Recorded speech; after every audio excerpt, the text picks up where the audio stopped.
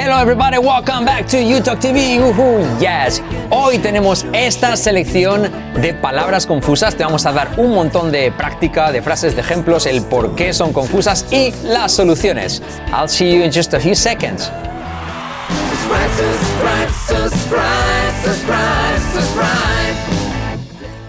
Alright, welcome back to YouTube TV. Como puedes ver, vamos a trabajar hoy con estas 5 palabras confusas. Bueno, son 5, pero son en realidad dobles, o sea que va a haber muchas más.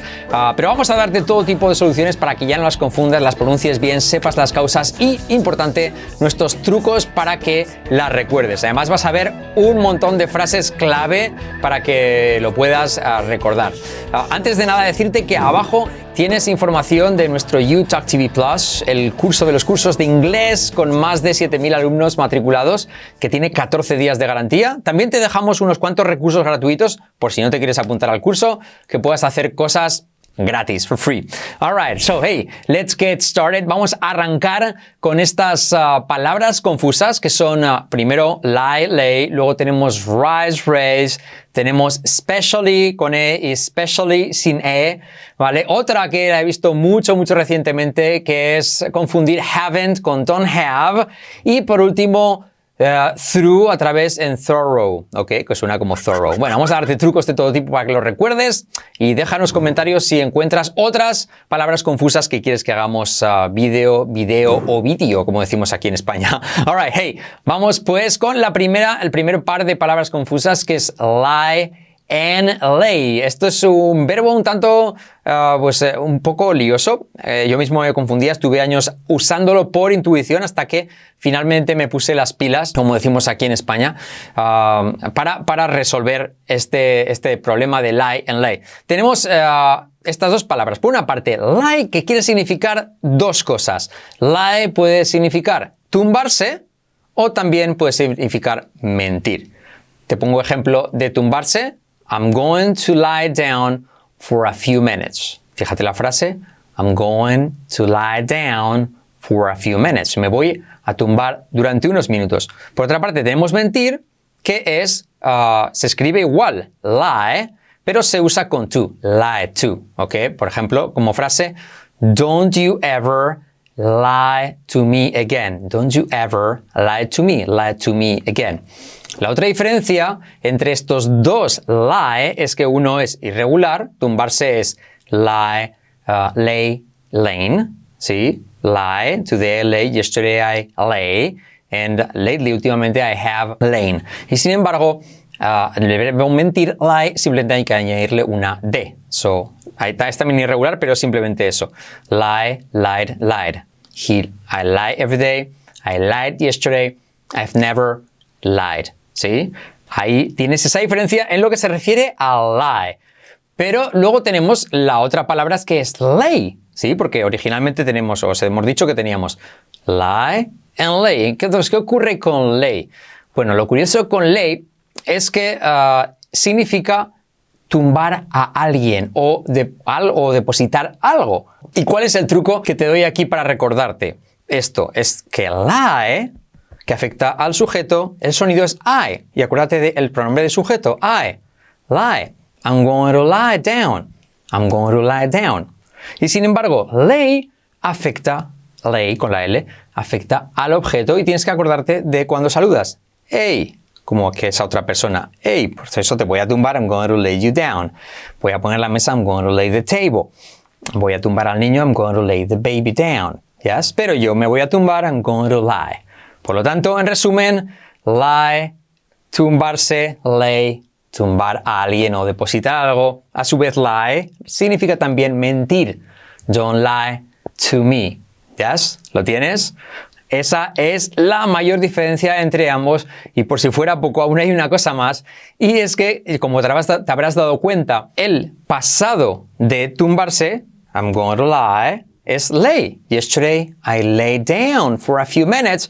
Ese lay coincide con el presente de tumbar algo o depositar algo o tumbar a alguien. Yes? So I'm going to lay the baby down. Lay es presente, coincide con el pasado de yo me voy a tumbar. De hecho, esto es un error que cometen muchos nativos. Y en la canción, por ejemplo, de Bruno Mars, dice la canción, Today I don't feel like doing anything. I'm just gonna lay in my bed. Eso es un error, porque tendría que ser I'm just going to lie in my bed, no lay. ¿Sí? Tú no puedes decir, para ti, lay, es porque eso afecta, como te he dicho, al objeto. ¿Sí? Eso es una curiosidad. Bien, pues ahí tienes estas diferencias entre lie and lay, que lie a su vez es mentir. Me he extendido un poquito porque el que viene ahora, el segundo set de palabras confusas, que es rise and raise, es exactamente la misma tipología, es lo mismo, porque ambos significan levantar o elevar, pero uno afecta al sujeto, rise, y otro afecta al objeto, raise, lo mismo. Acuérdate de I, porque es el sonido del pronombre sujeto I am walking, I am tired, ¿vale? Entonces, rise, si afecta al sujeto va a ser rise, si afecta al objeto va a ser raise, como raise. Por ejemplo, si digo voy a levantar la mano sería I'm going to raise my hand. Es al objeto raise. I'm going to raise the bottle. Yes, I'm going to raise lo que sea, ¿vale? Siempre va a ser con a. Y sin embargo, afecta al sujeto, va a ser con I. No dirías I'm going to rise, me voy a elevar. Pero sí que te sonará el sol va a salir. The sun is going to rise. ¿Por qué? El sol es sujeto, afecta al sujeto, the sun is going to rise. Pero si yo voy a levantar algo, voy a elevar algo, va a ser con raise. Por ejemplo, una forma fácil de que lo veas, el precio va a subir, el precio sujeto. ¿Vale? Parte más importante de la frase. The price is going to rise. Perdón, rise. Sin embargo, si yo voy a subir el precio, como sería al objeto, sería I'm going to raise the price. The price is going to rise. I'm going to raise the price. Yes? You got it? All right. Pues ahí tienes la diferencia entre rise and raise. Por cierto, rise es verbo irregular que se conjuga así. Rise, rose, risen. Levantarse, elevarse, afecta al sujeto, como hemos dicho. Frase de ejemplo, the sun is going to rise. Y sin embargo, raise es añadiendo una D, como si fuera, y de hecho es regular, ¿vale? Raise, raised, raised. ¿Sí? So, voy a levantar la mano. I'm going to raise my hand. I'm going to raise my hand. Porque ¿vale? Afecta al objeto. Raise my hand es objeto, so raise my hand. ¿Yes? Tercer set de palabras que sería muy sencillo, especially con E y especially sin E. También es muy confuso este caso, pero ya verás que vamos a ver la solución, que es muy sencilla. Especially con E, lo que lo usamos el 90% de las veces significa sobre todo. ¿Sí? Es el más usado con E. Especially. I like music, especially rock. Especially, sobre todo. Sin embargo, especially, sin E delante, lo que significa es que está algo hecho especialmente por algo o para alguien. ¿Sí? Lo vas a ver muy fácil en esta frase. Esta chaqueta está especialmente hecha para ti. This jacket vamos a hacerlo en pasado. This jacket was specially made for you. ¿Sí? En ese caso que lo usas una de cada 10 veces, sería sin E. ¿Sí? Funciona como adverbio. Especialmente hecha. Specially made for you. ¿Yes? Por lo tanto, 90%, 95% de las veces vas a decir con E, especially cuando es sobre todo, ¿sí? I like music, especially rock. This jacket was specially made for you, sin E, ¿sí? Yo creo que esta es bastante sencilla. Otra que es la número 4, esta pareja de palabras o de verbos en este caso, más bien uso verbal, que es la confusión entre don't have y haven't. El error típico que he visto últimamente, y mucho además, es decir, no tengo suficiente tiempo, decir I haven't enough time. No, ha de ser I don't have enough time. ¿Por qué? La negación de have es don't have. Es lo mismo que I run, I don't run. I like, I don't like. Yes? I see, I don't see. Es un verbo más. I have, I don't have. La negación de have es I don't have. ¿De dónde viene la confusión? La confusión viene de que tenemos haven't que puede ser dos cosas. Una, la negación del presente perfecto. ¿Sí? I have done it, lo he hecho, no lo he hecho, I haven't done it. ¿Sí? I have done it, I haven't done it. Y dos, la negación de have got. Have got. I have got a pen, I haven't got a pen. ¿Qué es esto de have got? Tenemos un vídeo por ahí que hizo Carlos hace tiempo. Have got es una variación de I have, pero es una complicación extra que se usa en algunos sitios en inglés, pero puedes usar perfectamente don't have. Entonces, no sé por qué nuestro sistema nos gusta tanto complicar las cosas. Tanto es así que nos han enseñado mucho a usar haven't got antes de have, como normal. Entonces eso nos confunde. ¿Por qué? Porque, como digo, la negación I have a pen, la negación es I haven't got a pen.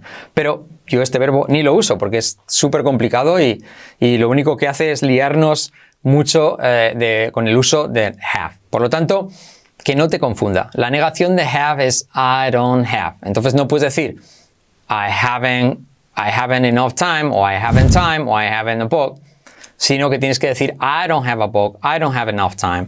¿Sí? Es básicamente lo mismo que I run, I don't run, I like, I don't like, I see, I don't see. ¿Sí? ¿Queda claro? Ese ha sido la cuarto error, error, más que error, confusión de este caso de haven't con don't have. Usa don't have, olvídate de haven't, salvo para la negación del presente perfecto. I have done it, I haven't done it, I have seen it, I haven't seen it. You got it? All right, número 5 de palabras confusas tenemos a través, que es through. Through, se pronuncia through con una Z española y con la R, through, tal cual, aunque se escriba así de raro. Y la otra, que es muy rara, pero muy parecida escrita y muy distinta de pronunciar, que es thorough. Thorough, y significa concienzudo, meticuloso, ¿vale? Alguien que es muy meticuloso. ¿Sí? Te pongo ejemplo con through, que es through the window, yes? Through the window, a través de la ventana. Through the door. Lo puedo ver a través de la ventana. I can see it through the window. ¿Sí? A través. Through. Y sin embargo, la otra palabra que es thorough, es meticuloso. He's a very thorough person. He's a very thorough person. Como una persona muy meticulosa. Thorough. Para acuérdate, por supuesto, es como decir zorro, pero con la pronunciación inglesa. Thorough. Pero lo curioso es cómo se escribe. Through, tendrás que memorizarlo cómo se escribe through, que es T-H-R-O-U-G-H, y tienes que añadir simplemente una O. Una O, como puedes ver ahí en pantalla, detrás de la TH. O sea, a through, detrás de la TH le pones una O y te queda thorough. Así es como yo me acuerdo, ¿vale? Acuérdate cómo escribir through, que creo que ya lo debes saber, y añades una O detrás de la TH y eso se convierte en thorough. Thorough. He's a very thorough person. O through the window, through the door. You got it? Aquí tienes estas 5 parejas de palabras confusas con un montón de extras. Dime si tienes cualquier duda. Recuerda, abajo tienes recursos gratuitos por si no quieres enrolarte en nuestro YouTube TV Plus, que también te dejamos información con 14 días de prueba gratuita. Y que, bueno, si no te convence, te vamos a devolver el dinero. Mira nuestras reseñas en Google, que tenemos como casi 700. Consúltanos lo que necesites. Más de 7.000 alumnos con resultados apabullantes. Gente que ha perdido el acento. Alumnos que han conseguido trabajo de sus sueños, como por ejemplo Samuel, que consiguió de controlador aéreo hace muy poquito. Gente que ha tenido ofertas en Estados Unidos, ascensos. Bueno, la mundial. En todo caso, cualquier duda, déjanos comentario abajo. And I'll see you guys later and talk to you. Bye bye. Talk to you later. Bye bye.